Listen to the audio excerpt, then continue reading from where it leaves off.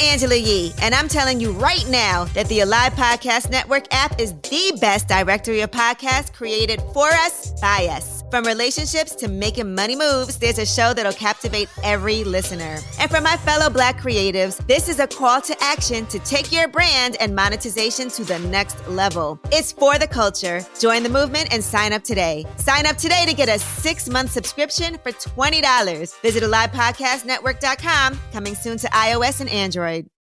Love this podcast? Support this show through the Acast supporter feature. It's up to you how much you give, and there's no regular commitment. Just hit the link in the show description to support now. This episode of The Swirl Suite is sponsored by In Good Taste, a global winery in the comfort of your home.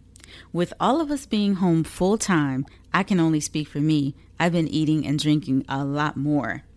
Through their single glass bottles, In Good Taste helps me experience new wines and new memories in one 187 milliliter serving. That's one glass of wine, y'all. In Good Taste offers packages of 8 or 25 mini bottles of wine from across the world. Check out ingoodtaste.com and use coupon code VINEMEUP for a 10% discount. Let us know how you like it. Let's get to the show. Oh, before I forget, this episode with Tuanni Price is also live on YouTube. It is unedited. And if you want to see our faces, just head over to YouTube and watch. Cheers. Come to Africa, baby. Come to Africa. Yo, don't tempt me. All it's going to take is 1 or 2 more wrong votes out of that damn Senate. And I'll be like, give me a cot. Oh, gosh, I know. I'm like, do you think they'll give me asylum or something? I shouldn't even say that out loud, but yes. How about that? I'm telling you. Oh, my goodness. Yay, I'm excited. It is so good to see you guys. It's good to see you. It's good to see you. Way too long. There's so much life has happened, and oh, my gosh. Oh, we are looking forward to hearing every bit of it. Tuanni, how did your event go this weekend? It was great. It was really good. I was so nervous because it was my first time doing it online. And so it turned out really well. Like, it turned out well. Friday was well. Chef Mimi did a really great job with her cooking demonstration. And Rick helped pick some wines out. And then Saturday was great with Keto Wines with Tara Gomez. I mean, it was just awesome to have, like, the whole Native American flavor in the whole event. Oh, nice. Yeah. And then Sunday was spectacular because we had 12 different wine brands there that were all like Black, women, Latino, and they were all engaging. They were all like, they all showed up except for one. One didn't show up, but that was okay. But all of them were engaging and people loved it. Like, people were like, oh my, they didn't want to leave the call. Now, let me tell you, it was like. That's a good sign. Yeah, Absolutely. It was a good sign, but I was tired. I was like, okay, y'all gotta go. How long did it last? Almost 3 hours. Wow. Yeah, almost 3 hours. And literally, like, I literally had to end the call because they still wanted to talk to the winemakers. The winemakers still wanted to talk. I mean, Theo was there. Phil was there. Oh, nice. People who can talk wine, like, for hours. Like, they can have a marathon, literally. Right. Oh. I mean, my goodness. Not complaining at all. Oh, here comes the diva. She don't show her face this time of night. Hey, Tanisha. Hey, Tanisha. I showed my face. I literally rolled out of bed and I was like, okay, where's the red lipstick? Because I need help. And I was like, I'm too tired to put eyeliner on. I might poke my eye out. What time is it there, Tuanni? It's midnight. Oh, Midnight. wow. Okay. Oh, man. Midnight, which is better because, like, I teach classes. I'm supposed to teach a class tonight. But I think I'm going to just send the email out to the people and be like, yo, let's just resume next week.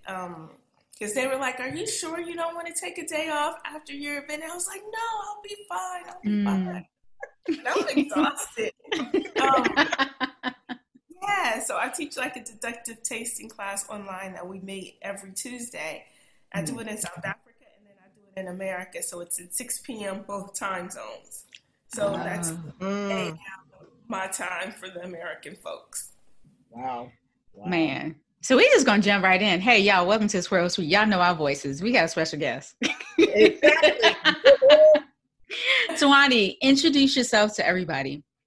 Okay, first, hi Tanisha. Hi, how are you? Hi. So my name is Tuanni Price. I'm owner of Zuri Wine Tasting. Zuri Wine Tasting is a lifestyle wine company. So we help people create these really fabulous lifestyles, all the way from Los Angeles to Cape Town, South Africa. And now we're doing it virtually online. So are you going to tell us how this even happened? Because you're from California and you used to live there.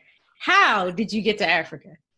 So I still live in Southern California. So usually I spend 6 months in South Africa and 6 months in LA. And because of COVID, I hate to say stuck here, but I've been sheltered in place here. And I mean, I'm not complaining about it. Right. Cape Town, I live in Cape Town, South Africa, and it's absolutely beautiful. But how I ended up here was I was like looking at pictures on Facebook the other day, you know how they go through the memories. And I think I've been like obsessed with South African wines even before I moved here, first of all. And because they make amazing wines here. Mm-hmm. And I always wanted to visit Africa. I always wanted to live out of the country. And so I was traveling a lot. And I had been to Spain 3 times. And I was like, okay, I'm going to move to Spain. I'm moving to Barcelona. And you went to South Africa. I speak a little Spanish, muy poquito español. So I was like, I am going to Spain. But I said, before I move to Spain, let me take my black ass. Yes. Sorry, I cursed.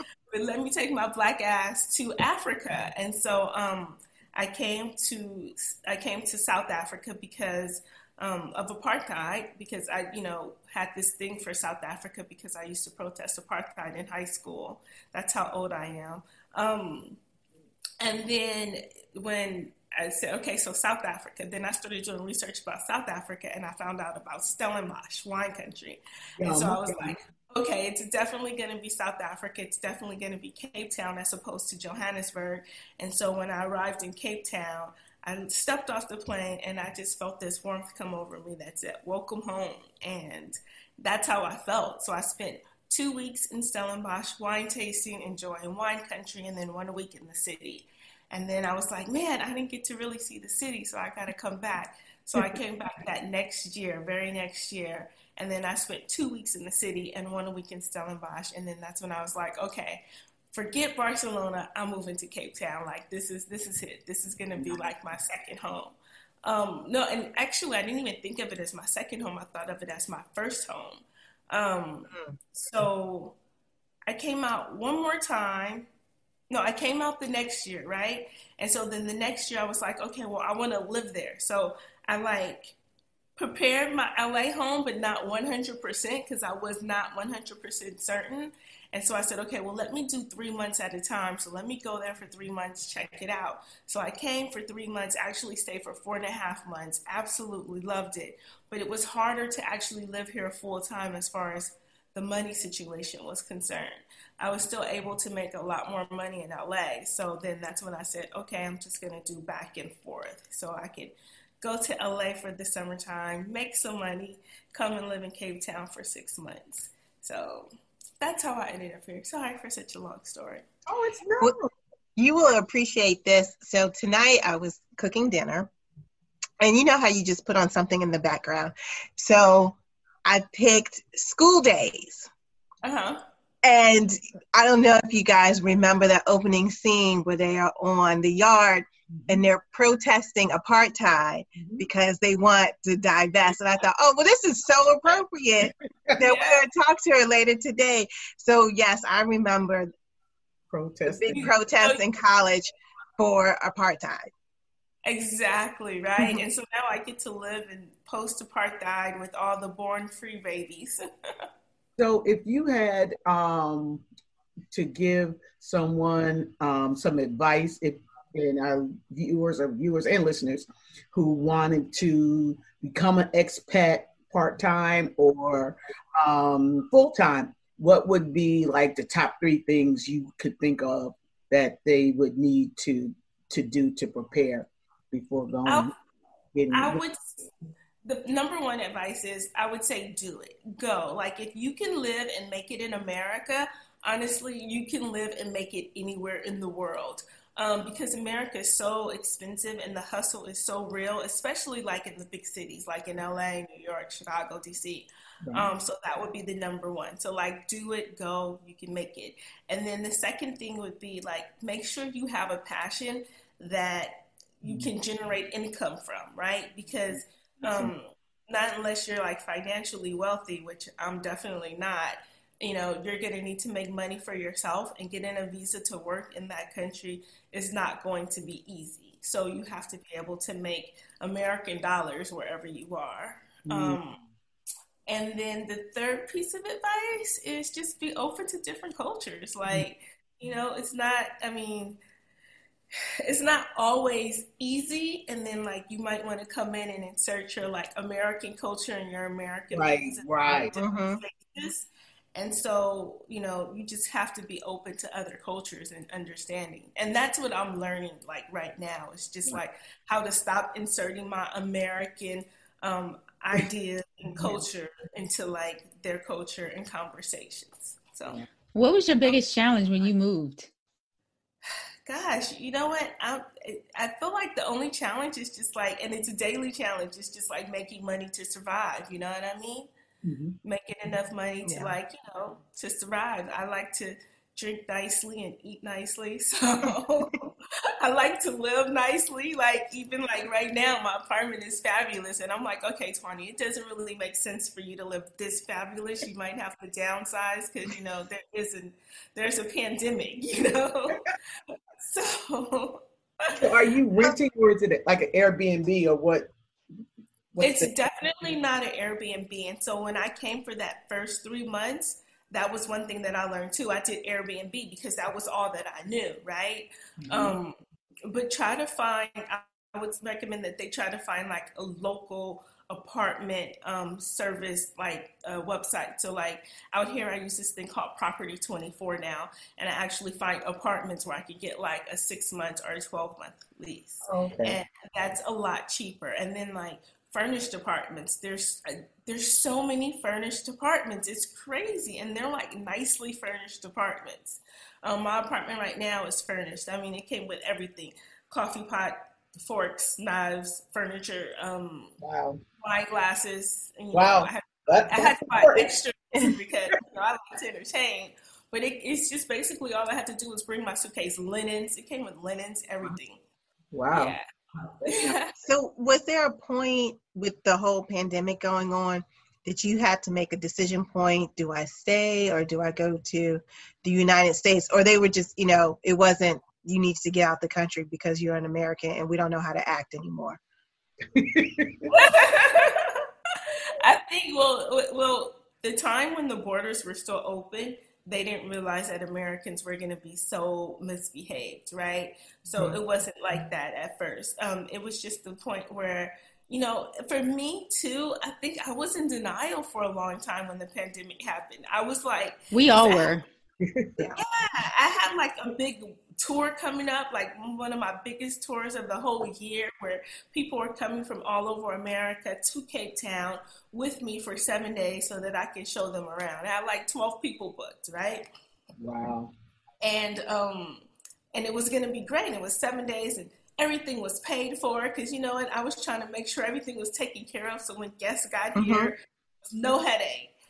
And it was supposed to be March the 24th through the 27th, or something like that. Well, that's the weekend, but March the 22nd through the 27th, whatever the dates were. And then the pandemic happened, and slowly, like, okay, my best friend was coming too, and she was like, you know, I don't think I'm going to be able to come. There's a pandemic. And I was like, a pandemic? I was like, it's just the flu. And so then she was like, no, they canceled my flight. Then another person said they canceled my flight. And, you know, it just started unraveling right before my eyes. And then they were like, okay, well, there's some flights going back to the States. You should probably go back because you don't know what's going to happen. And I was like, well, you know, I have this lease on this apartment. What am I going to go back for? Everything's going to be closed, you know? So, you're probably safer there anyway. Yeah. So I decided at that point to stay. Of course, I didn't realize that it was going to be this long. Right. And so some days it really hits me that, you know what, if I wanted to go home, I can't go home. There's repatriatic flights, but those flights are super expensive. Like, those flights are my whole apartment rent for like the whole rest of the year. Even like if next year. Yeah. So I'm like, no, I could stay here. I'm not trying to spend a fortune on a flight. Wow. Ouch. And then too, when am I gonna go home? Like, people are going crazy in America. Nobody wants to wear their mask, and like, it's just ridiculous. Yeah, man. Especially in California now. Like, the numbers were going down, but now they're going up in California, and they're talking about closing certain parts of the state. Yeah. So how did your side of the world, how did Africa handle the pandemic? How did y'all shut down, and what was that like? I think that I really commend the President Cyril Ramaphosa. So, girl, we can edit that out if you can't get the name right. President Cyril, that's his first name, but Ramaphosa, that's his last name. So anyway, I think that he did a really great job of like, they just shut everything down. And when I say shut down, like, this is where I live. I live in the middle of the city. It's kind of like if you lived in like across the street from the Staples Center in downtown LA, or on 42nd Street in Manhattan. I live like right in the center where there's great restaurants and there's a vibe, right? And that's why I picked this place. But it was like a ghost town. Like, they weren't even home. There were not even homeless people in the streets. Like, they cleaned up all the homeless people and took them all to shelters. There was nobody on the streets. So there was a very strict curfew. I think the curfew was like 6 o'clock or something like that. And then none of the restaurants were open, not even for takeaway, not even for delivery. Everything. The only things that were open were the hospitals and then the banks. And so it's like a ghost town. They shut everything down, and they shut everything down for 4 weeks. Then they opened it up a little bit. And then they banned alcohol. Yeah. So they banned alcohol. Luckily, at that time, I had enough wine to last me through the first 4 weeks. I think I was down to like 1 bottle, and then a friend had bought me like 2 bottles over because they felt sorry for me. But like, literally, I was down to like 2 bottles of wine that I received from a friend by the time we ended the ban the first time. And then now they have a ban again the second time, because the first time was good and our numbers were looking so good. And then they opened up the world slowly, and then people started to kind of get crazy, and the numbers went up. And so now they ban alcohol again, just because there's a lot of like alcohol related like incidents, and people end up in the hospital. And so they felt like it was overwhelming the hospital with all the alcohol related incidents. So that's why they banned alcohol. And after the ban, and then they had a curfew, so the hospital saw like 25% drop in like the flow, or like the people coming in the doors. So it helps with COVID. COVID, or just because I'm wondering about these alcohol related incidents, like just drunk people falling, or people get drunk and hitting other people, assaults, that kind of thing. Because for it to be a ban on alcohol, that's like pretty serious. Yeah, well, all of the above, but mostly the domestic violence. So South Africa has a very big problem with abuse against women. Very big problem, people getting drunk and then they want to fight their spouse, or and domestic violence is a really big deal here. And so until they fix that, alcohol is like the culprit. But let me ask you this. So how do they specifically I guess I might have answered my own question in my head, so I'll go ahead and ask it anyway. How do they correlate that with COVID? And exactly. Yeah. Then I answered it in my head, if they're locked down and they don't have any alcohol and they're going through withdrawal, because if they nobody get beat. It's a keep your hands to yourself. Yeah, so like And nobody's so then too with the alcohol. So like people drink, people go out, they drive drunk, people go out, they get into a bar fight. Those type of incidents happen, and then people get drunk and then they fight their spouse. Right. And then all those people are ending up in the hospital. It's a hospital bed. There's no room for both. Got you. Okay. Yeah. So that's what they're saying. They're saying like if we're treating all these people for COVID, we can't treat the people who were coming in because they had a fight or they fell because they were drunk or whatever. Got you. It's a combination of the curfew and then the alcohol ban that I feel like, and trust me, I'm for the alcohol ban, but I'm not for the alcohol ban. Like it was all of a sudden this last time too. This last time, we were enjoying it. I had stocked up on a few bottles. Some friends from America felt bad for me, so they had like ordered me wine here in South Africa, and so I had got like a couple bottles of wine. Thank you guys from in America. So I had wine and I'm enjoying life. And then my business, I had to shift my business model and my business thinking. Mm-hmm. So there were some things that I had did differently because now we had alcohol available and I was coming up with different business ideas. And then all of a sudden on Sunday, July 12th, the president speaks and they're like, okay, the president's going to speak. I had and they had changed it so that you couldn't buy liquor even before this second ban. You can buy liquor Friday to Sunday. So you had to get all your liquor by Thursday. And so my birthday was on July 10th. I went and got I stocked up on some hard liquor and stuff like that. And then we had a few friends over and that was gone. So on Sunday, I was I had wine, but I had no other liquor here. And then he said, effective immediately, there's a ban on all alcohol sales. So you couldn't even plan. I'm a terrible planner anyway, so this whole situation would be a whole entire problem for me. But effective immediately. What was your first thought? What was going through your mind when you heard that? Effective immediately. I was thinking, well, shit, I had these people over here on Friday, and they literally would have been drank all your stuff. I literally would have been that person who you come to their house and they ration your liquor. No, let's meditate, I would have called all them back and be like, what y'all got at the house? Everybody owed me a cup or something. And everybody would have been like, I don't have anything because it was all of a sudden, shit. Mm-mm. Wow. Yeah. Oh my God. So that's why the moral of this story is always have alcohol at your place. I mean, I have anxiety right now just listening to this story. Well, I have anxiety. Serena, I feel you. That's why I went out for the last 4 days. I've been stocking up beer, chips, shrimp, sparkling wine, any Lysol disinfectant products I could find, and I don't even have no damn where to put it. My house is broke.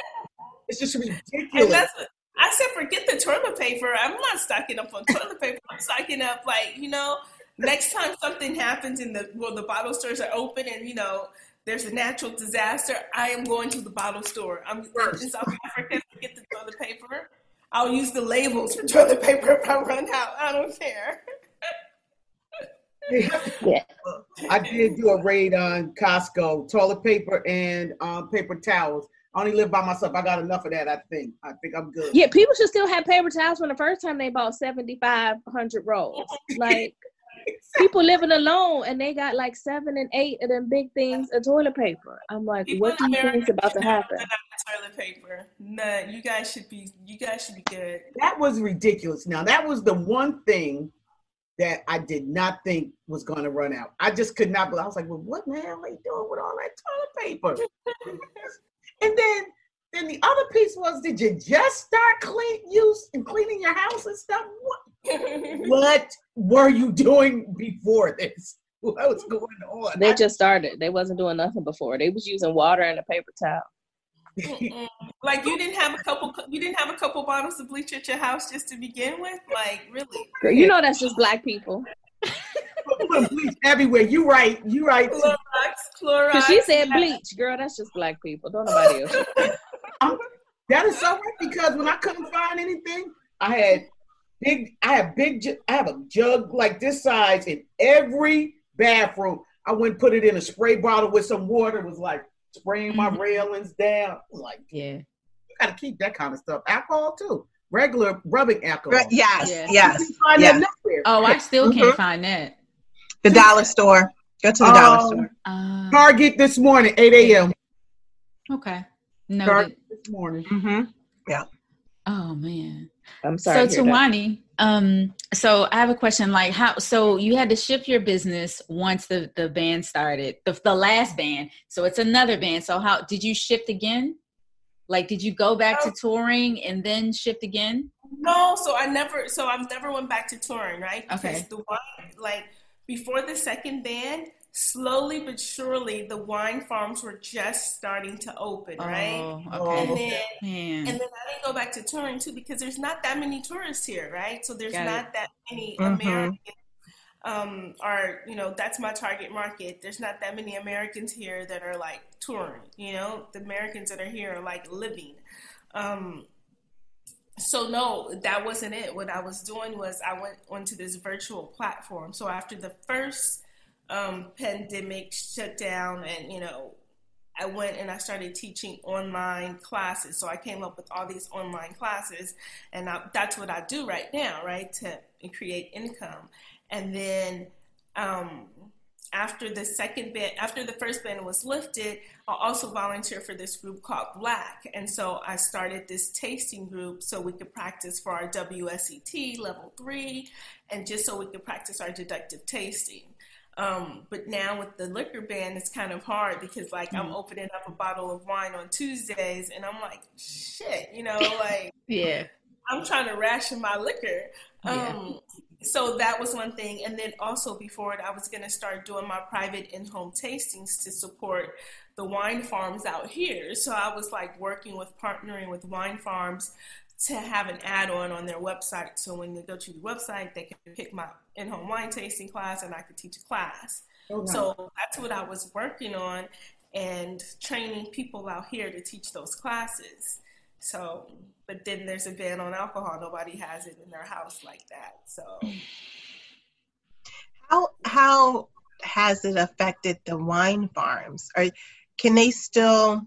I know they can't sell, obviously, but are they still producing and then just stocking up for later? So when this first happened, a lot of them were just finishing harvest. Like literally, they were just finishing harvest. Some wine farms, a few of them, when we first started, they had some grapes that they had to bring in and process.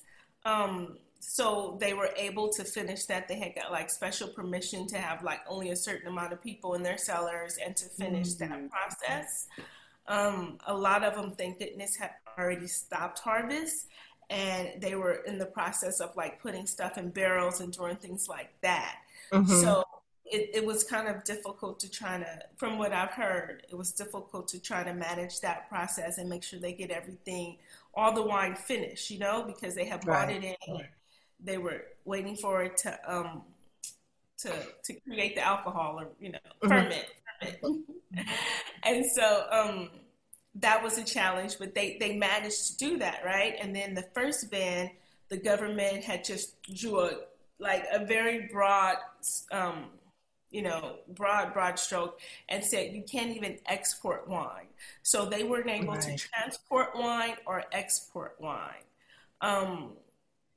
And so with the second ban, they did not ban exports. So the good thing is they're able to export wines. And so if you see South African wines in the supermarket in your wine shop, please buy South African wines, help their South African wine economy because they need it. Yay, Graham Beck, MCC.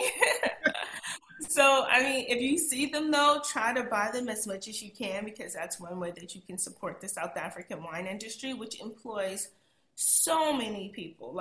So that's why I said that the ban is bittersweet for me because, I'm happy that there's not that many domestic violence cases and the hospitals aren't clogged up. But then I'm also sad because there's so many people like myself who are, you know, that are hurting, you know what I mean? Like, at least I still have my American market and I can make money like that. But there's some people who depend 100% on their income from working on a wine farm, working in a tasting room, working in a restaurant that serves liquor, and they don't have jobs. So that part of it is really sad. Wow. So I don't know how South Africa is right now. Are restaurants allowed to have like outdoor seating now? Just can't serve alcohol, or are they closed down altogether? So with this new level, because it's been 5 levels, right? So 5 was the most restrictive. Then we moved to 4, and now I think we're in 3. So now supposedly we're in 3, and in 3 they had opened up the restaurants. The restaurants at one point were open to serve liquor. So then when we moved to 3, all the restaurants were okay, let's get back in the groove of things. Let's bring our staff back. Let's open up our doors. Let's get prepared, right? So as they were doing that, because it takes a lot after you've been closed for 6 weeks, right? So as they were doing that, some restaurants were opening up slowly but surely. And then they have the alcohol ban and they have the curfew. So now that just sets them back, right? Because, you know, a lot of restaurants make their money based on the alcohol sales. They don't necessarily make money based on the food. And so that kind of, you know, if you have a restaurant, it kind of sets you back. There's like, my street is full of restaurants, and there's some restaurants that are closed. Like, there's this one restaurant, and they're like, you know what, we're closed. We're closing on July 25th. We can't operate. We can't function with the curfew and the ban on alcohol. So they do, to answer your question, they do allow indoor seating if it's spread out, and then they do have patio seating at the restaurants. But you just can't get your alcohol. Supposedly, but you know, you can just always ask for the specialty tea. Gotcha. Yeah. I went out to lunch the other day. I'm not gonna even say where I went to lunch, but you can get some specialty tea. Gotcha. Yes, which I'm all for it. Like, you know, there has to be a way. Like, exactly. Oh my goodness. It's like prohibition all over again. Exactly, right, Leslie. Right. It is. And so there's people that are selling, like, I got a text message on WhatsApp with the wine menu of like all these wines that I could choose from. And some of them were like really nice wine brands. And I was like, okay, I'll take this. Like, yeah, I don't even need any extra wine. I have enough wine. But I was like, dang, that's some good stuff on that menu. People are selling it like on the black market. Like, oh, I can imagine.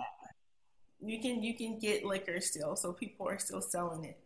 And cigarettes, they banned cigarettes. So cigarettes, they have not lifted. What? I forgot about that. I They don't just can't have no fun over there. They just lifted the fun. They lifted all the fun. They so burning each other? How the hell? How is this?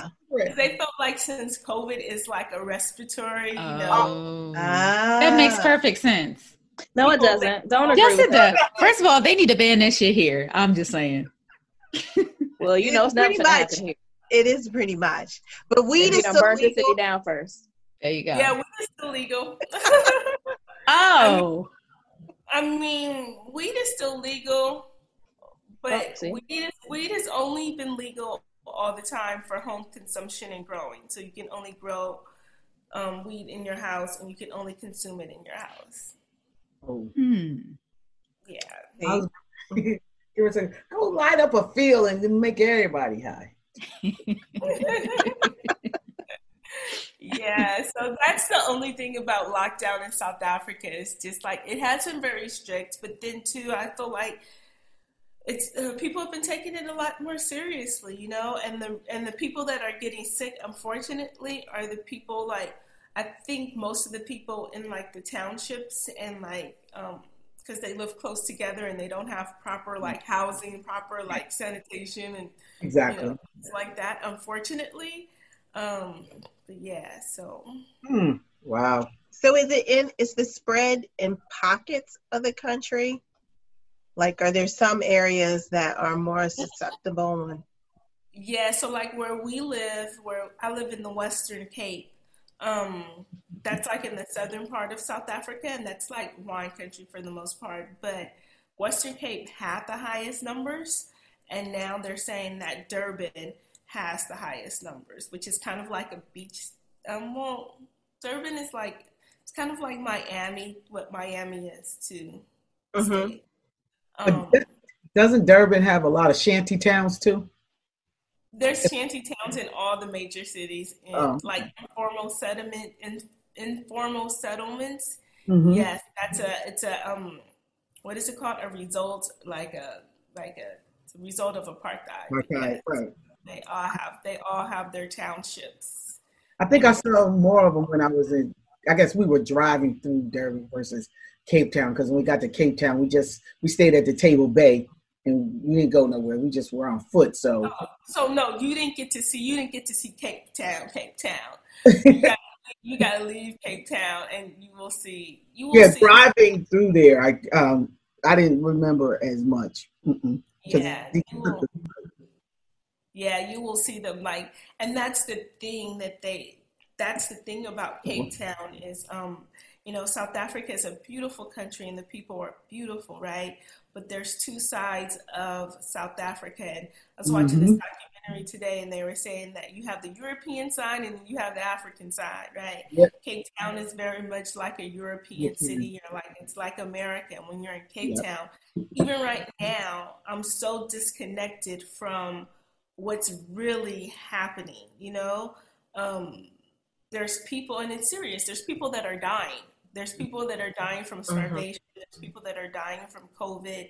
And I don't get to see any of that. Like, even now where I live in the city, it's still like, I'm living literally like in a bubble. And it's not until I have friends that come over who might live in some of the cities that are outside, and they might have a cousin or aunt who's a nurse, and they're saying this is what's going on. Or they might live in a township and they might say, you know what, people are starving. Like, people literally don't have food because they're not working. Right. And they have no income. So they can't buy food. Are there government programs for that to help out? There's government programs, there's private programs where people are passing out food and things like that.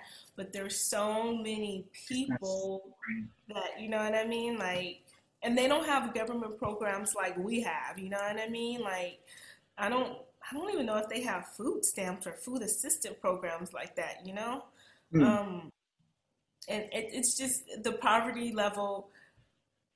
The gap between the people who have and the people who have not is very, very much like, even before COVID, the have-nots didn't have a lot. Like, the minimum wage is like 20 Rand an hour. And just to give you an idea of what 20 Rand an hour is, a loaf of bread is about 30 Rand. Right. Wow. Yeah, about 30 Rand. Yeah. A loaf of bread is between 15 and 30 Rand. That's how much a loaf of bread is, right? So you just think about that. Like, if you make 20 Rand an hour, you're basically making, like, you work all day, and then, you make enough maybe for like an inexpensive meal for your family, maybe. Mm-hmm. And then you have to pay for transportation to get back and forth to work. So, like, really, you're not really making enough to feed your family. And then that's not even covering rent. That's barely enough to buy, like, some beans and some pop. Wow, God. Woo. So that's the sad part, but I don't want to bring you down. And I mean, not everybody lives in poverty like that in South Africa, but the poverty, it's the reality. Yeah. The poverty is definitely a reality. Yeah. Wow. Are you guys required to wear a mask? Yes. Okay. Yes. You can't go into a restaurant. You can't go into a store. You'll get a ticket on the street if you're walking down the street and you don't have your mask on. Wow, that's good. Is there a resistance to wearing a mask there? I don't know. Like, I haven't really, people that I know, nobody complains about wearing their mask. I mean, it's only us because we're stupid. I was going to say, it's just us around here. Yeah. Licking doors because they can't get in. I mean, just stupid stuff. Yeah, I was on a call today, and they were saying, like, you know what? People are complaining about wearing a mask, but they don't, they tell you to wear shoes when you go into a store. We don't complain about that. You don't talk about, well, I have personal freedom. I should be able to walk around. Exactly. Exactly. So, It's the point where, okay, you have that personal freedom if you don't want to wear a mask, but when it starts to endanger someone else's life, that's where your personal freedom stops. And people don't seem to get that. They don't yeah, did care. they take third grade civics? Like, you can't yell fire in a movie theater. Like, Right. you have Right. personal freedom to yell whatever you want, but you can't yell fire in a movie theater. Like, your personal freedoms have to stop at some point when they affect other people. Mm-hmm. Like, and that's a part of the responsible person of being in a democracy. You know what I mean? Like, I saw this TikTok video of this soldier who just got back, and he was going off. He said, "I fight for your freedom." He said, "Okay, Kevin, if they tell you at 7-Eleven you gotta wear a uniform, you wear it. Wear the damn mask." I was like, wear the damn mask. He said, look at the mask I gotta wear. And he showed him in full suit with his gear. Then he showed him with this other one, started talking about how hard it is to breathe in the heat with them. But I do it because I have to. It was funny, but it was so very and I would love to see that. Yeah, because here he is fighting for our freedom. Mm-hmm. If I can find it, I'll forward it to you via messenger. It is hilarious. Oh, he's going off. So, Tuanni, what about your business in California? Have you been using any alternatives there with your staff? Yeah, so basically my staff is me, myself, and I in California. I used to have a lovely, lovely assistant, and she was amazing, but she left and she went to law school. And then after that, trying to find somebody to work with you to extract these ideas in my head, and it's very, very difficult. So right now it's just me, myself, and I, and then I partner with some people who can host like wine tastings for me should somebody want to have something in person. So that's how it's been working. I just have a couple people that I partner with, and I say, hey, listen, can you do this during wine tasting, and then they do it. But most of my events and tastings I have moved online. So basically, even my Wine Over LA this weekend is usually in person this weekend, but it was all online. And yeah. Wow. And then it's just been about the online classes.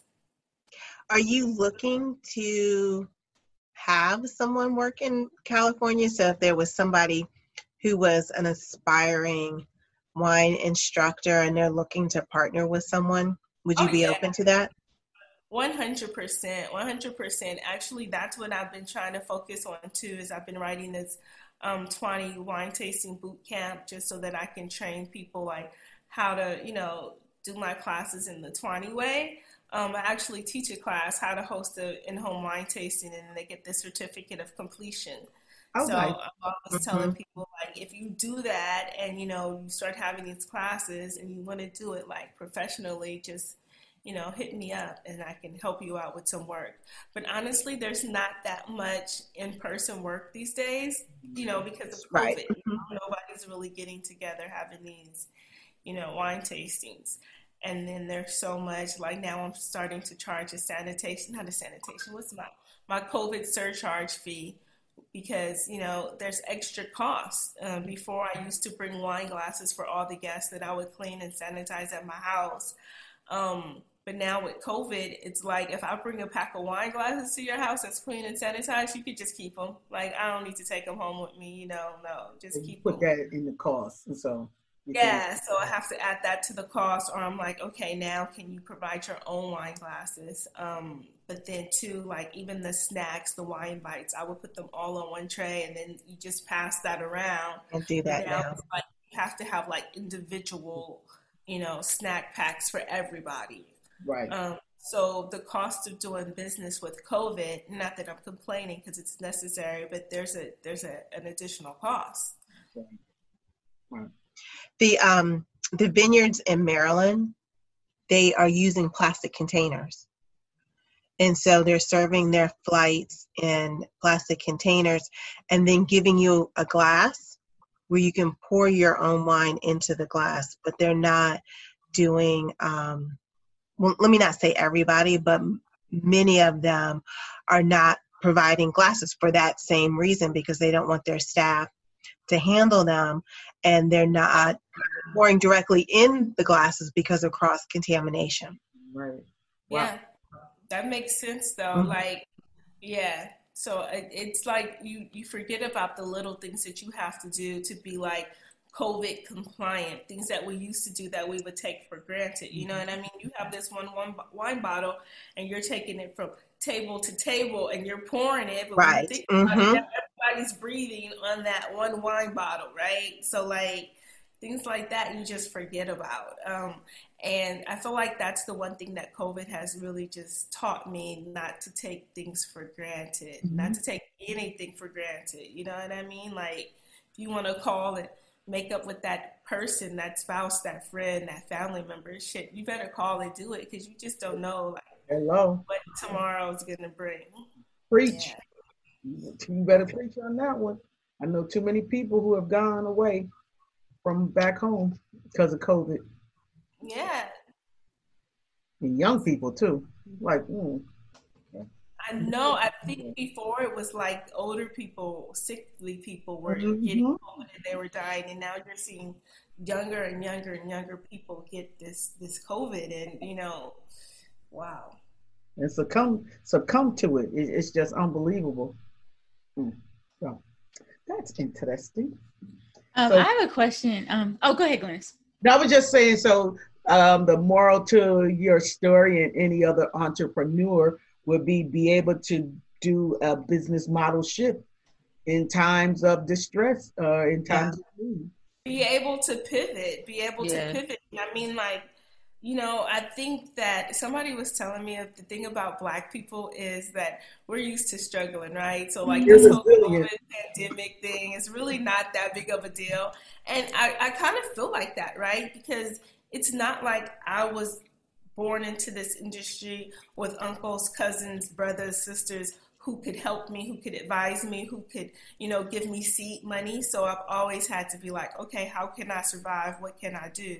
So COVID, the isolation part and the uncertainty made it a little bit more difficult to pivot. Like when COVID first started, and even now when I see people like working out at the gym, posing like super happy, like I'm like, damn, like, you know, like what gym you at? They know that I don't know. Like, you know, like I'm telling you, for me, it's been a struggle to maintain a certain level of happiness. And I guess because before COVID, I was that person getting up every morning like, yay, life is so great. And so after COVID, it was hard for me to get up and have that same mentality. Like, I don't know if you guys could see this, but like that right there, I probably need to take it down and change it. But that was like my emergency, like live vision board, where I was like, okay, Tuanni, you got to get it together. Like, you know, there's no time for you to be like sad and depressed and just being like, you know, I don't know what to do. Life is, you know, terrible.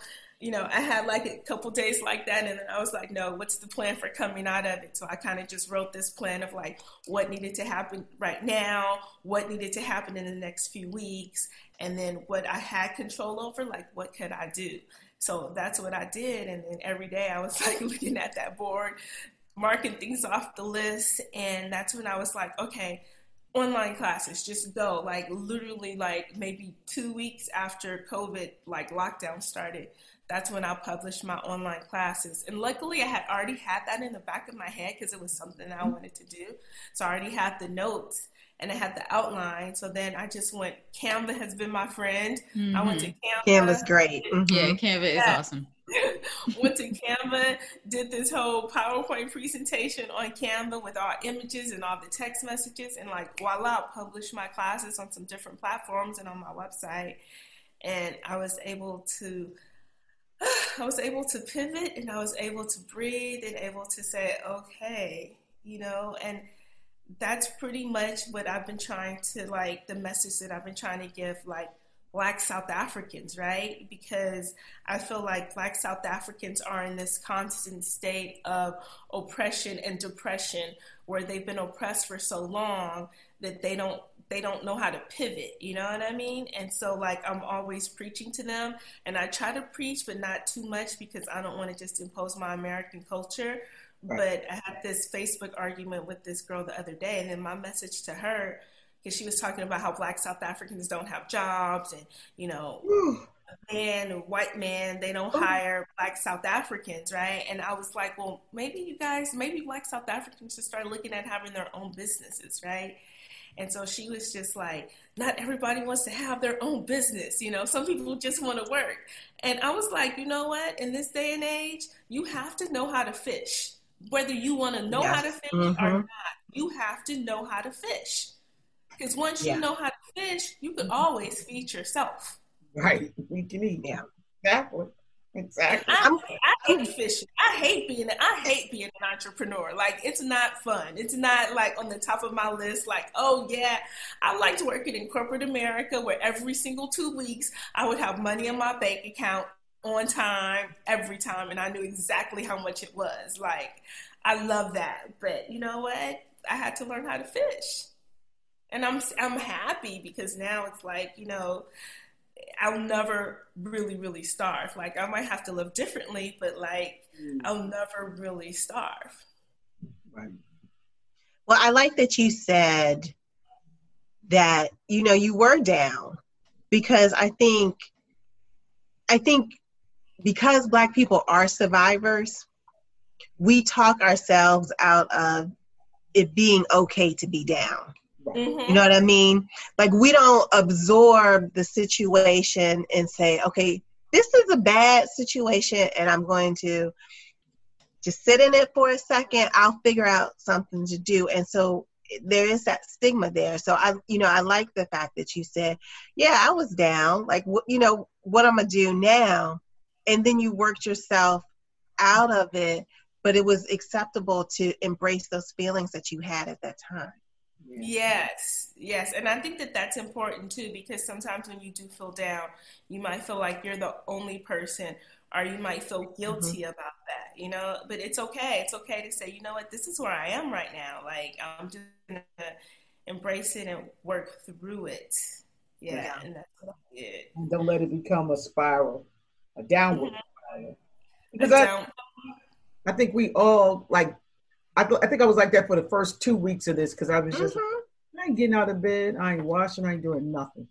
I'm just going to lay my ass right here. What would I do? And like you said, because you had that routine of whatever it was, up, out, down, your routine, and then your routine just came to a grinding halt.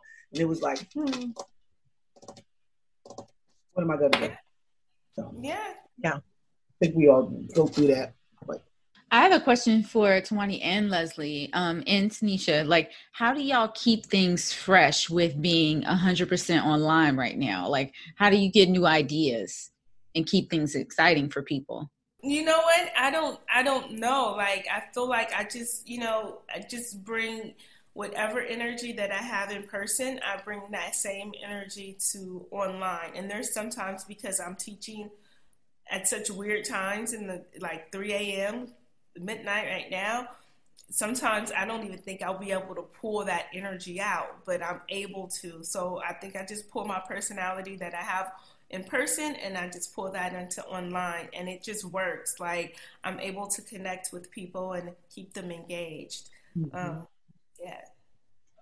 I think I have to be honest with you. In the beginning, when somebody asked me to do an online wine class, I was like, nobody gonna pay for an online wine class. They just, they doing Zoom calls now, sitting around drinking. And what I learned was the knowledge that I have, not everybody has. And so people are still thirsty for that information, and they still want some type of structure with it. The other thing that I found was I was so focused on, okay, so how am I going to make money? Like, what is the next thing I'm going to do? And I realized once I stepped back, and I was like, let me just focus on something else. Let me clean my house. Let me do something else. then different ideas started coming to mind. And so now it's just like, okay, I'll just keep a pad and write that down and be like, oh, maybe that was a good idea. Maybe it wasn't a good idea. But when I stopped just being so pressed about like, how am I going to keep this going? And things started coming to me that way. Yeah. Oh, so I guess it's our last serious question. Like, is there anything else that we can do to support South Africa? Buy the wine, buy your classes. What else can we do? That's what I mean, I think those are the two things that you could do. Post about South African wine, talk about South African wine, and buy South African wine. Those are the things that you can do to help the industry in South Africa, to help my homies that you know are out of work. And then, you know, support me by signing up for a wine tasting class. And Can you tell people how to find you? Yes, you can find me. Okay. Go ahead. I got a question. Oh, you can find me on zuriwine.com. You can find me on Google. If you just Google Tuanni Price, if you Google Zuri Wine Tasting, if you Google Wine Tasting Los Angeles, I think I'm number 3. Yeah, I might have been knocked down because there's been so much Black Lives Matter wine thing, which is great. Yeah, I used to be on the top of the list all by myself. So now, I mean, I feel like there's such a great movement around Black wine lives matter, and I'm super excited about that, and I'm super excited that so many people in the industry are getting exposure. But yeah, if you just type in Tuanni Price on Google, you'll be directed to all my many pages and classes and all kind of stuff, or Zuri Wine Tasting. Oh, that leads right into the kind of my question. Can you tell us and the listeners about any Black wine makers or Black wineries, South African wineries that export to the U.S. that we can find over here? Right. Mm-hmm. So there's some that are still working on their exporting, right? So like, for example, I know for a fact that Carmen Stevens, she makes wines. I think she makes some wines too for like Naked Wines. But Carmen Stevens is a Black winemaker, and she exports to the United States. So just type in Carmen Stevens wines, or I think it might be under she might have a label under Naked Wines as well. Seven Sisters, they export to the United States. Who else is a Black owned wine? There's a couple of them. There's a list of them on my website. Okay. But there's a couple of them. And then there's a person, the Wine Noir, which is owned by Alicia Marie Kidd. Mm-hmm. And she imports some South African wines. So the wines that she imports are not necessarily all Black owned, but she's Black and she's an importer, so you can support her. Mm-hmm. And we actually poured one of her wines, the Silk Bush Viognier, at Wine Over LA, was included in our Diversity 12 pack. And I've been hearing really great things about that one. So nice. Go to the Wine Bar and you get some South African wines from her. Okay, excellent. We met her in New Orleans. Yeah, we did. Yes. Mm-hmm. Yep. Yes. She's pretty awesome. She makes wine and she sells, right? She doesn't make any wine. She just imports wine. Oh, okay. Yeah. And I don't know. Who am I thinking of? Shop in Oakland. Okay. Talk about Jenny Dawn. Yeah, but there was another sister from California who was the other sister making wine. The other sister from California, Paula Harrell was from California. Yeah, but she doesn't export. She doesn't import. Right. Okay. Has her wine brand out of Sonoma. Sonoma. Mm-hmm. Those are the only 3 that I remember. Oh, nice. Awesome. 30 minutes. All right, ladies. So y'all know this part of the show. It gets a little fun. We have 5 questions that are totally unrelated. And they may be short, they may not. First question, would you ever be a cast member on a reality show? I'm such a ham, yes. Yes, I would. You have a personality for a reality show. Yes, she does. I would love to be on a reality show. Like, I really feel like if I wasn't having babies in college, I would have been on The Real World or something. Yes. I can see that. Cussing white people out. I can see it. Yes. Nicely cussing white people out. I'm in the session booth talking about, I'm really just trying to be nice, but like what they said was really out of line. And I don't know if I'm going to let it slide again. Love it. Leslie, Glennis, what about y'all? I cannot do it. No? I can't afford hair and makeup daily. Because you true. And then you get a hair and makeup budget. And you have a team eventually. Yeah. No, still a no. Yeah. Plus, I don't think my life is that exciting, quite honestly. Like, it took, when I first met you, Sarita, I was like, I don't know if I'm going to go on Twitter or not, because I don't have anything to say. So I still think my life is pretty kind of boring.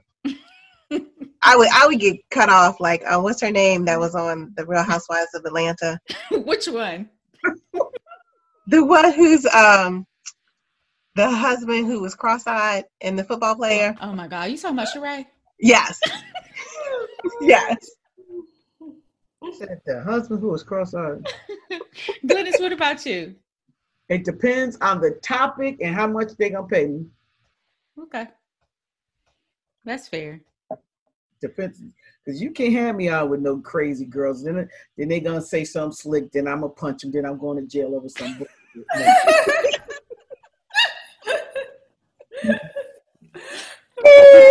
Oh, the Glennis would be like, we're shutting this down. Shutting it down. Acting like you know me, Leslie. Shutting it down. And I'd be the one who's been like, you know what? Let's just calm down. You know what? And I'm out. Nope. Let's just have a drink. Let's just have a drink. That's why my relators, it just depends on. They get too ratchet. I'm like, why you let her talk to you like that? I be talking to the TV now, man. Okay, next question. How about you, Sarita? I would, but again, my answer is the same as Leslie. I think I would be the most boring reality show star ever. I ain't got that much to say. I don't know. I'm not a woman of words, so maybe my faces would be funny, but I wouldn't be. I would never have a peach. I would never be, one of the major. You'd be stars. like the friend. I'd be the friend. Yeah, I'd be the friend. Yeah. You could cook. Yeah. Just cook, and we can figure something out. Right. I'll be on your reality TV show with you cooking because you're gonna need a taster. Right. But I'm gonna need a Peloton over there in the corner because I got to get rid of this COVID-19 and eat your food too. Okay, next question. What wine have you been drinking the most in the past few months? None. I think the most that I've been drinking though is I have a friend. Her name is Janine, and she makes this wine called J9. Mm-hmm. And so I was really trying to support her, and since she was so accessible, I bought some cases of wine, and then for my birthday she bought me a case of wine. What kind of wine she make? She makes right now she has a Merlot and a Chenin Blanc that she makes. Nice. So she local? Where is she based out of? Yeah, she's based out of South Africa. Okay. Oh, yeah. South African Chenin Blanc. Yeah. Yeah. So I've been mouth water. And then her Chenin Blanc, and but then I do have like other wines, so I haven't been sticking to just one wine, which is, I'm proud of myself for that, because usually when you used to come to my house, it would all be Syrah, like a Syrah from here, a Syrah from there. So I've been drinking a lot of different kinds of wines, not just one. But like since I'm in South Africa, a lot of Syrah, a lot of Pinotage, Chenin Blanc. Yum! Ooh, Pinotage is my favorite. Oh my god! Oh my gosh! Oh my gosh! Oh my gosh! You don't hear people say that too often, but yes, I do like Pinotage. Oh yes, love. Okay, but it's been too hot to drink it over here. Yeah. What about you, Glennis? So I've been drinking a lot of sparkling wine. So mainly a lot of Cremant and Cava, and that's why when after we talked to you, Tuanni, and we confirmed that you were going to be on here, I was like, oh, I know what sparkling I'm going to get. Well, like, I'm going to see what they have for South Africa. And it was very little, and it was all Graham-Beck. And I wanted the Graham-Beck rosé, but they didn't have any. They have, matter of fact, Total Wine has stopped carrying it. Really? Yeah. So we going to have to talk to them about that. Talk to them. Tell them they need to restock. Exactly. That's what I'm saying. And then, you know, the Pure Loire rosé.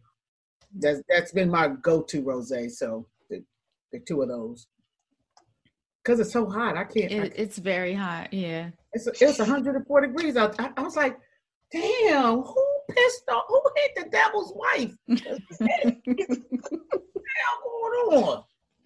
COVID summer. Hopefully it's damn virus is too hot for it to survive on surfaces. So that was you remember in the beginning they said, oh, you know, we just have to make it through this spring because during the summer the heat will kill the virus and it'll be back to normal. Look at Texas. Because it's in the body now. We ain't let it get away, dummies. Yeah. Leslie, what you been drinking? Trips. Go ahead. I have been ordering a lot on wine subscription clubs. Oh, look at you, big and so to the point where like I had to cancel some of them. And I thought we were supposed to do the case of Stags. What are we doing? Yeah, we need to do that. We need to do the case. Okay. I'm sorry. So I've been trying to do regions that I'm not familiar with, and do Germany, Portugal, places that not as popular. So my palate has been all over the map. Yeah, we're gonna get you some more Sauvignon Blanc. You're gonna be okay. Jesus. I've honestly, my palate's been all over the place too, because people are still trying to promote their wine. So I've been getting samples. Like recently I got this box of samples. You see the little bottles? Oh, that's cute. That's very cute. Yeah, I got 8. I got 8 of them, and they're all from California. They're all different. I'm drinking a Syrah today. But right. I think this is probably what I'm supposed to drink. Like, it's basically like a little glass and a half. Glass and a half, right? Yeah. They need to start selling that in general now. I think they need to start packaging them like that. Forward. It's cute. Yeah. Is it a glass cork? Is that a glass cork? Yeah, they all have a glass cork. Love that. Yeah. Yes. Yep. I'm all for the glass corks. So today I'm drinking Syrah. I got a Sauvignon Blanc, Cabernet, a Chardonnay, of course, but yeah, it's a whole little box, and I'll try them all. But I was getting ready to ask you, is there anything you don't like you want to share with the rest of us? It's not too much I don't like. I know, right? Unfortunately, I wish I didn't like something. And I tasted the wine that I didn't like the other day, and I was like, wow, this is a different experience. Like, I really dislike this wine, and I loved it because I'm like, I was starting to think there was something wrong with me whenever I tasted wine. I'm like, oh, this is good. Oh, this is good. But when I came across the one I didn't like, I was like, okay, good. I'm okay. Yeah. And there's one wine I don't like, and that's Strimborgian. That's the only one. Chamberson. Yeah. Chamberson. She's just like, I'm not even gonna say it. Nope. I don't like it at all. Anyway, Tanisha, hey girl. Hey girl, hey. Hey, what have you been drinking? What, champagne? No, I've been drinking a lot of Bordeaux. Actually, oddly enough, because you know that I don't usually roll with them, but they were making me turn over a new leaf and try some new things. So yeah, I've been drinking Bordeaux. Is that, Tanisha, is that where you did the I saw your recent post on Twitter. Is that where you were when you went and you visited that vineyard there? Yeah, I was there last week. So that was like a culmination of, a bunch of tasting there. But a lot of them had been asking you should come down, you should do this. And now since I have time on my hands, Like, all right, let's go. Okay. So we went to Bordeaux, saw some chateaus and pretty amazing places. And it was also hot. It was like 100, 101. High night. Same here. Mm-hmm. But wait, y'all like open. You like doing your normal stuff. Oh, we open. It's like COVID never happened. We out. We doing things. Wow. Do y'all have to wear masks? Y'all ain't got to wear masks. Damn. We on the train. We in pools. We at restaurants. Are y'all wearing masks? Are we what? I'm jealous. Wearing masks? Yeah, they had to change the rules and start enforcing wearing masks inside, because that wasn't enforced at first and people were really kind of light on wearing them outside. The only real rule was we had to have them on public transportation or any kind of transportation. So when I took the train, that was hard, having the mask on for like 2.5 hours, 3 hours. That part was a little annoying. But yeah, now it says you have to wear it on any kind of transportation and if you're inside. So if you're inside at a mall, you're inside a store, anything like that, movie theater, whatever, you have to have your mask on. Wow. See, that goes to show you that behavior modification can change this. And I'm not saying that we shouldn't have a vaccine. Please continue to develop a vaccine. But the vaccine is not right. Yeah. No Tuskegee. And we have to be prepared for the next thing that comes anyway. So like, yeah. It's just, this virus can run its course, but again, just like Leslie said, it's behavior modification, and folks, because it's just getting retransmitted. Yeah. Folks, and so now the actual COVID test itself. So say, for instance, you take a serology test, which is your blood, right? To see if there's live antibodies that say, okay, you are COVID positive. But if you're not COVID positive, and so you get a -1 back, they still might have to do the nasopharynx one to test whether you had. So say you come back with antibodies, but you don't have any active symptoms. Mm-hmm. They then still have to do the nasal swab to see if it's active now or if what your antibodies that are showing in the blood test were from something you were exposed to and it has run its course in your system. So, yeah. Okay, I think I follow all of that. Yeah. All right. Okay, next question. What is the first thing you notice about someone? Oh gosh, their smile or lack thereof. If they have all their teeth. That was mine. Their smile. And it depends on the setting.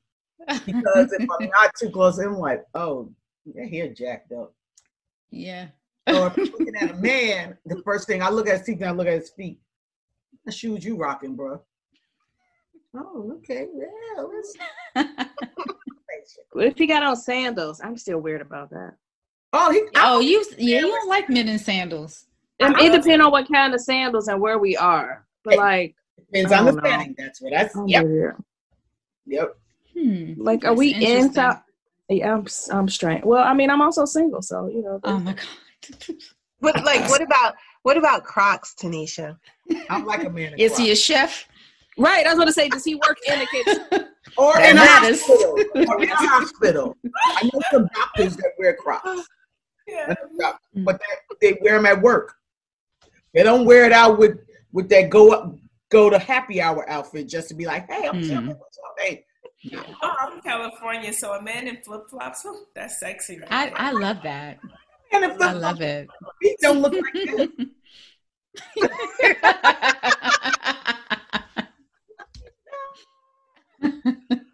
Oh, that's funny. Nope, not my thing. For me, it is hairline. Not that you have to have one, but just like don't have like something in between. Either have one or don't have one. If it's like all the way back here, just cut it off. It's just not worth it. Or don't have that Shamar Moore one. Remember back in the day, he never had an edge up. It's like, sir, what are you doing? That thing used to be all raggedy. It's like, sir, do you not have friends? Did you not grow up with black people? Like, will you just get that together?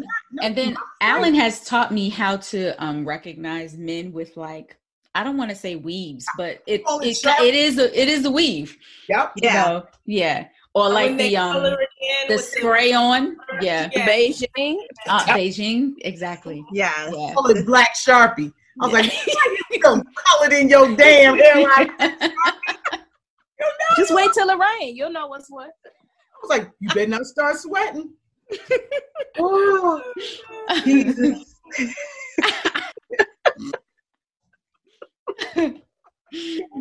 Leslie, did you answer? No, but it was definitely the missing teeth. That okay. Mm-hmm. Yeah. That's so clutch, man. Okay. Or with the yellow cake batter on them. Oh, girl, gross. And okay. maybe the ones that want to smile all the time.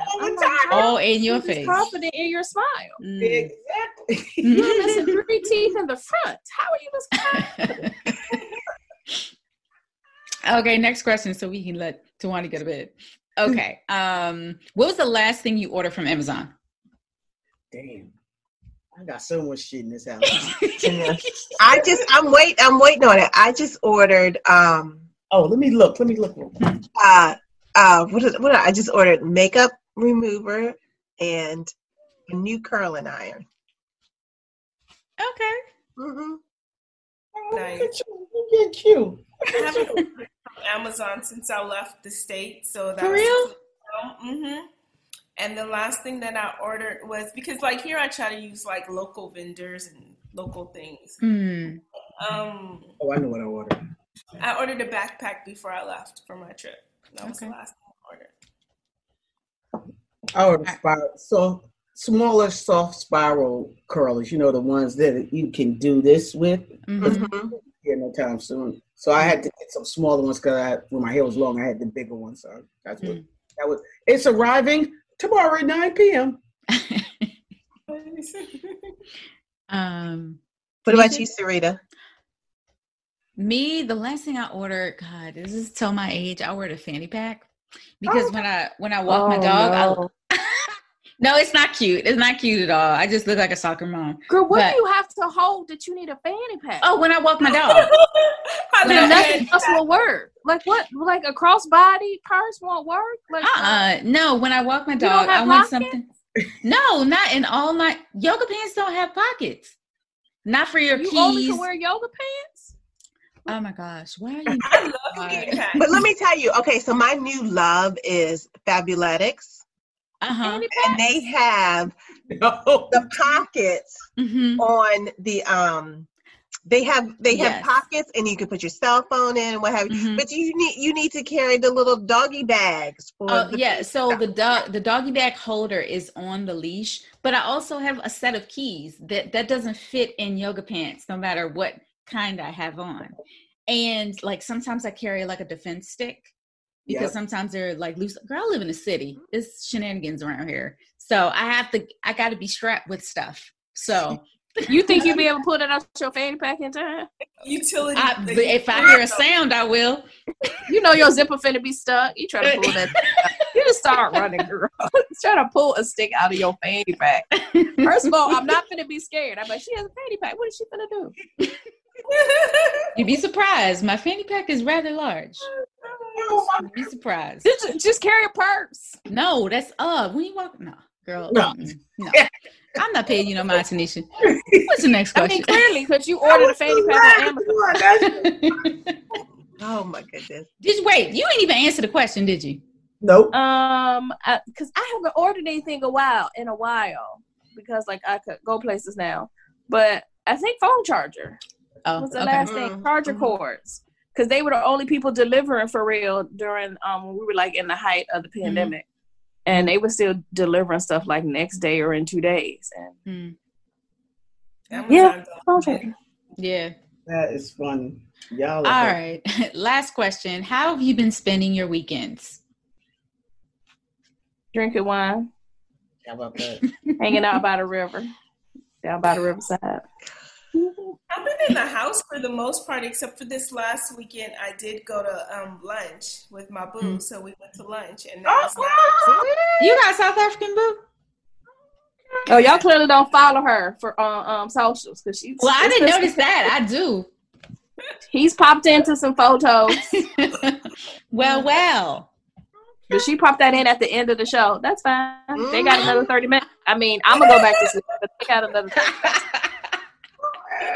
No, but yeah, so dark. What? the point was we went to lunch. The lunch part was like the point. Oh, girl. But You know, we done forgot was about not that the lunch, point for us. bruh. Oh, nobody remember the question.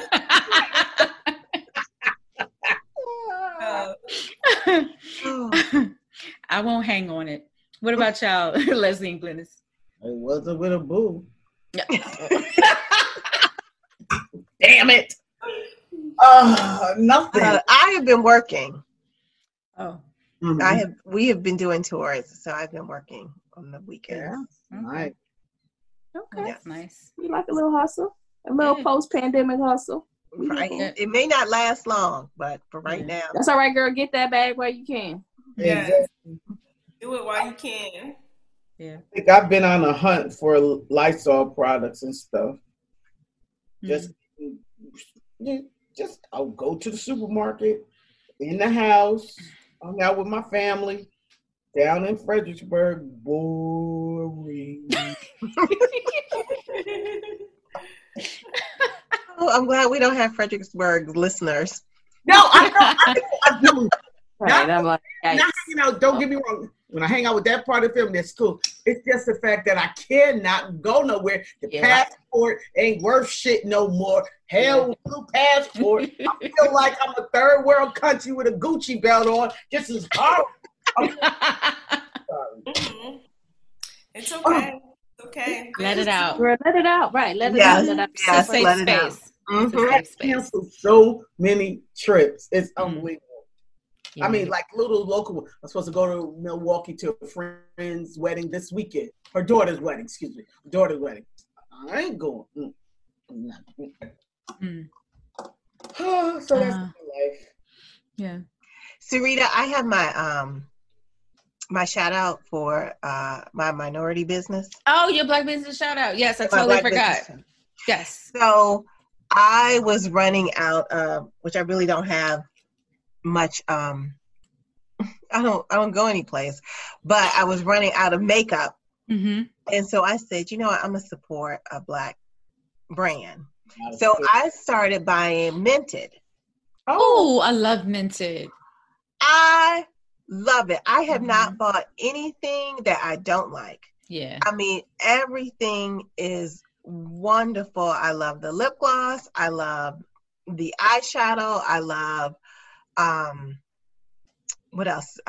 The foundation, everything. I'm just waiting for them to come up with the mascara, but I love Minted, and I will not be buying from any place else. Yeah. Minted is good. Good makeup. Nice. Me, I just been in my yard. I'll grill. I try to grill on weekends to like give myself something to do. So I try to grill on Saturday or Sunday, and I just sit outside like a little old lady, put my chair on my little stoop. And scream at people when they drive too fast. Yes, exactly. With my little bottle of wine and my dog, like a, like your an old woman. That's it. Nothing exciting. Tuanni, thank you so much for being on the show. Yes, thank you. It was Thanks, so Tuanni. good, guys. Perfect. Last time, tell everybody where they can find you on social media. So you can find me on Instagram, Facebook, Google. Just type in Zuri Wine Tasting, or you can type in Tuanni Price. Zuri Wine Tasting, ZURIWINE, or Tuanni Price on any social media platform, including Google, and my website, zuriwine.com. Wonderful. Thank you so much. Yes, you're welcome. It was so awesome to catch up with you guys. Thanks for listening to all my South African drama. Oh, it was so interesting. It was crazy. Yes. Yeah. Oh. guys have a good one. I'm gonna go to sleep now. I got a 7:30 call, so Okay. Get some rest. Yes, please. Yes. Bye-bye. All right. Good night, y'all. Bye. Thanks for joining the Swirl Speak, guys. We hope you enjoyed this episode with Tuanni Price. Don't forget to buy more South African wine. Follow her on social media. Follow all of us on social media. And don't forget to like and subscribe and tell a friend and share and comment on all of our episodes. We really appreciate it. Stay safe. Cheers.